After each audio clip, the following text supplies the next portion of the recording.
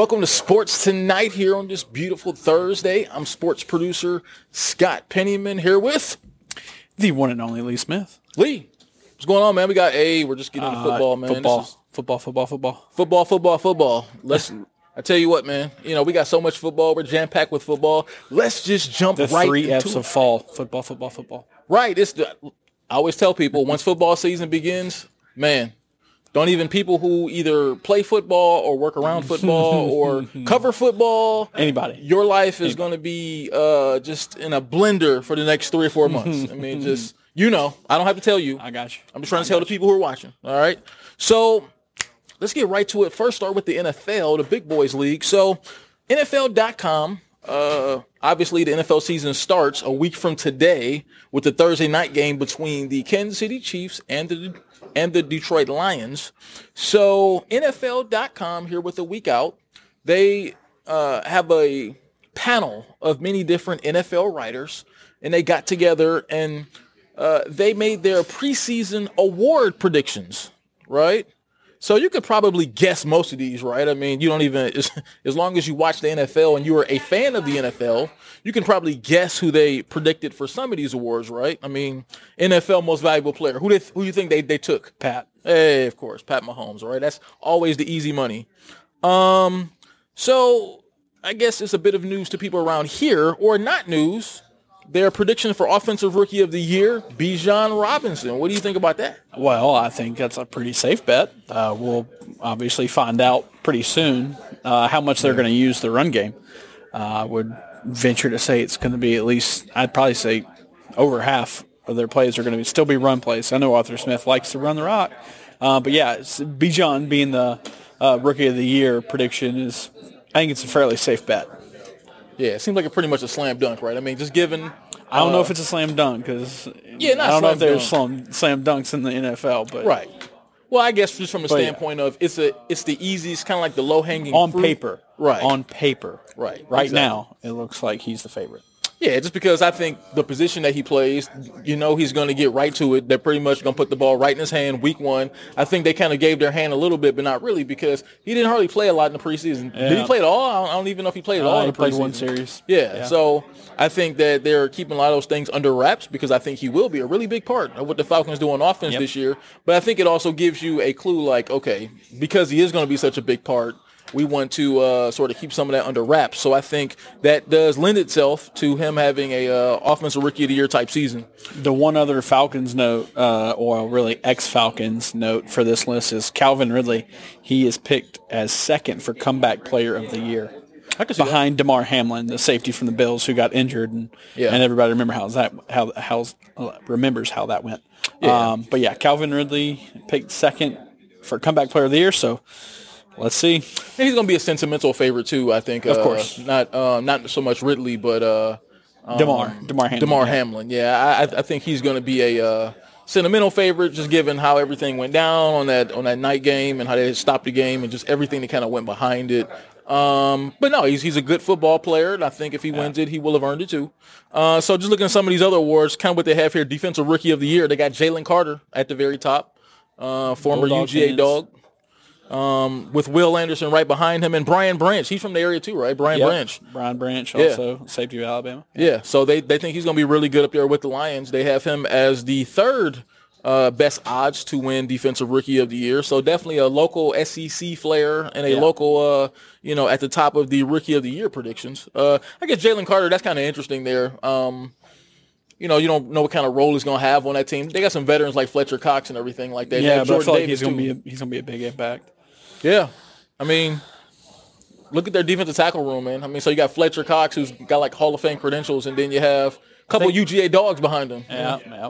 So one other note for head coach, Arthur Smith is tied for 6th. So that's interesting. Falcons head coach tied for 6th. They're kind of all over the place with Arthur Smith because I think coming into the season, he rated like 3rd or 4th most likely to be fired, and these guys think that he's going to possibly win Coach of the Year. It's kind of all over the place, but that's what preseason predictions are. No one really knows what's going to happen, so they're just making their best guess, basically. So let's get to some more football real quick. So Georgia State starts their season tonight. the Panthers open up against Rhode Island. Yes, they have a football team, if you didn't know. Rhode Island. They'll be over at Center Park Stadium. Center Park. I couldn't think of the name of it. At Center Park Stadium, Formerly 7 p.m. Turner start. Field. Yeah. Hey, we got to have a better season out of GSU, right? I mean, 4-8 last year. They really struggled. They got Darren Grazer coming back for his sixth season. He's a 6-year senior. Hey, man. We've seen that before around here, though, right? Right. He's a Stetson Bennett of GSU. But I think that lends itself to them having a pretty good season, though. Oh, well, yeah. I mean, he's got enough experience for sure. And he can prove he can win some football games. They just got to put it together, as a full team effort. Defense and special teams, offense included, everything, all in one. But I think they got a shot. They got a shot this year to be good. And obviously only time will tell. But there's got to be reason for optimism for that team going into this year where, what you said, 4-8 last year? 4-8. Yeah, Not they got to top that. They got to top that, yeah. Yeah, and I think when you look at the beginning of their schedule, it really lends itself to some games that are pretty winnable. Obviously, starting at home against Rhode Island, and then they play UConn at home as well. Then they go on the road and play Charlotte with Coastal Carolina coming up after that. So I think when you look at those opportunities, I think that's an opportunity to roll off some wins to start the season. And I think when you talk to Coach Elliott and those guys, I mean, you can really hear that 4-8 season last year really wore on them bad. Oh, of course. Oh, yeah. I don't think they expected that. I don't think any coach gets his team ready and expects a season to be 4-8. But I think they were really disappointed last year because I remember just really kind of talking to them in the preseason. They really thought that last year was going to kind of be a really good season for them. So to go 4-8, they lost a lot of tough ball games last year too. I think that really aided them. And Coach talked about how they couldn't wait to get back at it this season and and football training camp and everything. They couldn't wait to get back. So I think they're going to be pretty explosive tonight. Well, yeah, tonight for sure. Yeah. Rough thing for them though. Their division's kind of tough. They're in the American Athletic Conference, and their division specifically is App State, Georgia Southern, Marshall, Coastal Carolina, which has been ranked in the top 25 last couple of years. True, yeah. James Madison, who's always tough, and Old Dominion. So they got a tough little challenge there. Tough little spot right there to be in. But hey, we'll see. And in the words of the great Ric Flair, in order to beat a man, you got to beat the man, right? You got to be the man. Hey, so if they want to be the man, they'll go out there and they'll beat the man, right? Yep. So talk about beating. Tell you who is the man right now. The Braves are beating everybody. The Braves. They're the man, right? I mean, they're the second fastest team to 250 home runs, only behind the 2019 Minnesota Twins. I mean, it seems like everybody's hitting the ball at the park right now for the Braves. I mean, their power surge, I thought their lineup was going to be really good heading into the season for obvious reasons. I didn't know they were going to hit home runs at this pace. Well, I don't think anybody did. I don't think they even knew it. Yeah. I mean, I'm sure they believed they could, but they didn't know they could do it. I mean, goodness. When you got a guy like Marcell Ozuna who hit he was 085. He was 085 first 18, 19 games of the season. Wow. And Brian Snitker kept him in the lineup, and guess what? Now he's got 30 home runs. That's why Snitker's such a good manager, right? I think his career is 35. It's either 35 or 36. His season best. Yeah. His career high, season best for home runs is 35 or 36, and he's already at 30 right now. Right, man. I mean, this has been a power surge. I mean, just when you look up and down that lineup, there's no holes. You can't throw around people because guess what? The next guy is just as deadly as the other guy. So. I mean, I'm just looking at just their home run totals. I mean, you got Olsen with 43, Riley with 31, Ozuna with 31, 29 for Acuna, 28 for Albies. I mean, just right there would be a pretty devastating lineup. And then you go below that, you got 20 for Murphy, 20 for Rosario. I mean, 16 for Arcia. I mean, that's a lot of home runs, man. I mean, I don't know what you really attribute this power surge to. I mean, like I said, I knew this was a group of good hitters, and I knew that, especially early in the season when you had the injuries with the pitching staff, that the hitters would have to sort of carry the team a little bit. But, I mean, they've exceeded my expectations. They're just confident. They're confident. They know they can hit. Well, they don't just believe they can hit, but they know they can hit, and that's dangerous. Now, remember early in the season when I came on here and I made that bold prediction? How many wins did I say? 110? I don't know.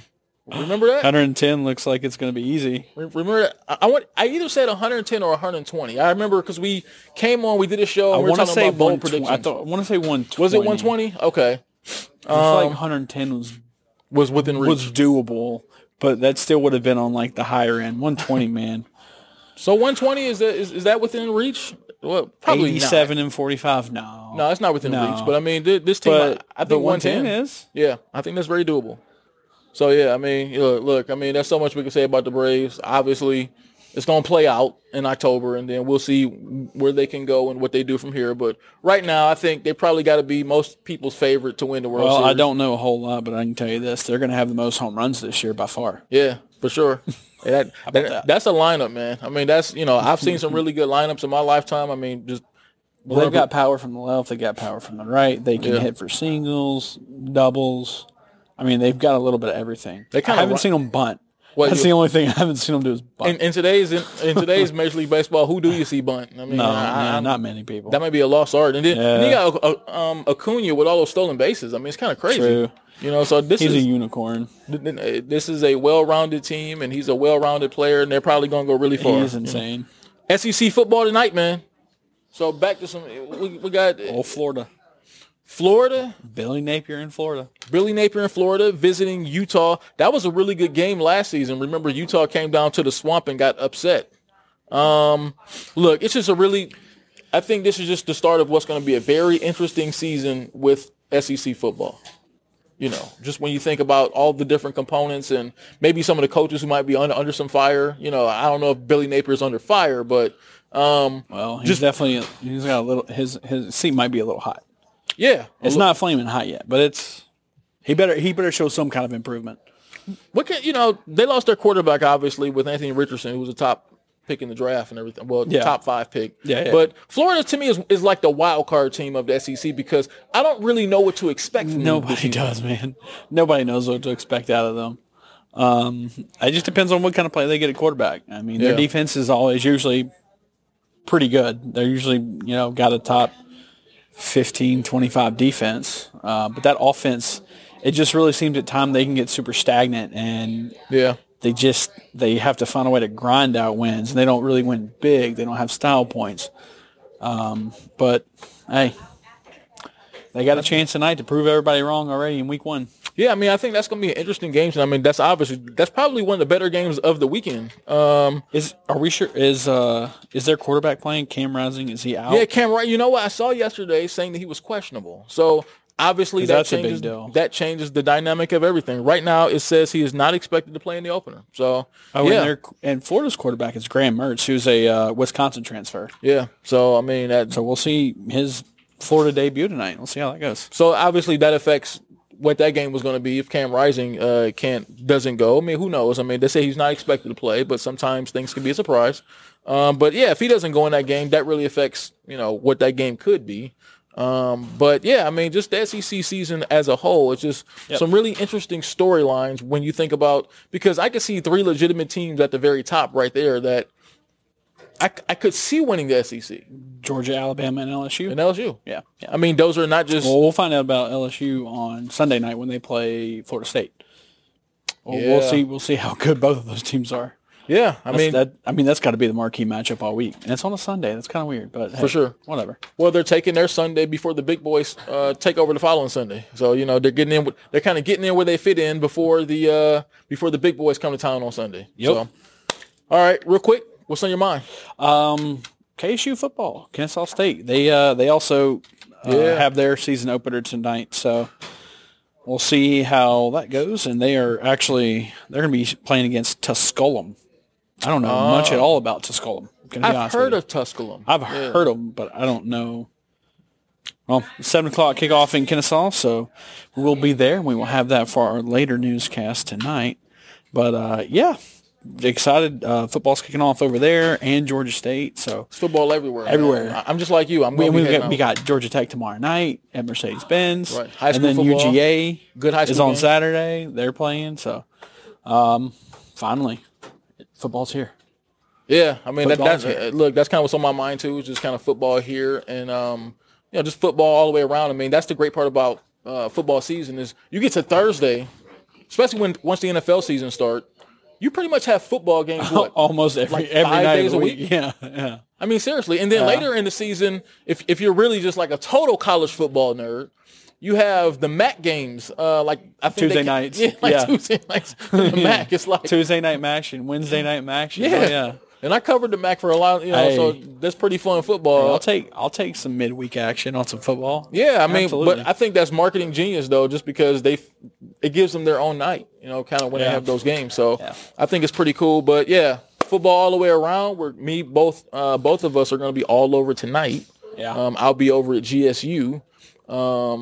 To shoot that game here momentarily, as that game starts at 7 p.m. So a lot of football, man. We love it. A lot of football. So Panthers, Owls. We got Georgia Tech. We got Yellow Jackets and Bulldogs all ready to go. Cool. Well, we're not going to hold you anymore on this Thursday, but remember, before we head on out, wanted to tell you about the sports tonight. We're available wherever you watch your podcast. So whether it's on Apple, Spotify, wherever it is that you watch your podcast, listen to us, check us out there. So if you're riding home, you're not quite home, you're in the middle of some rainy weather or just crazy traffic, listen to us.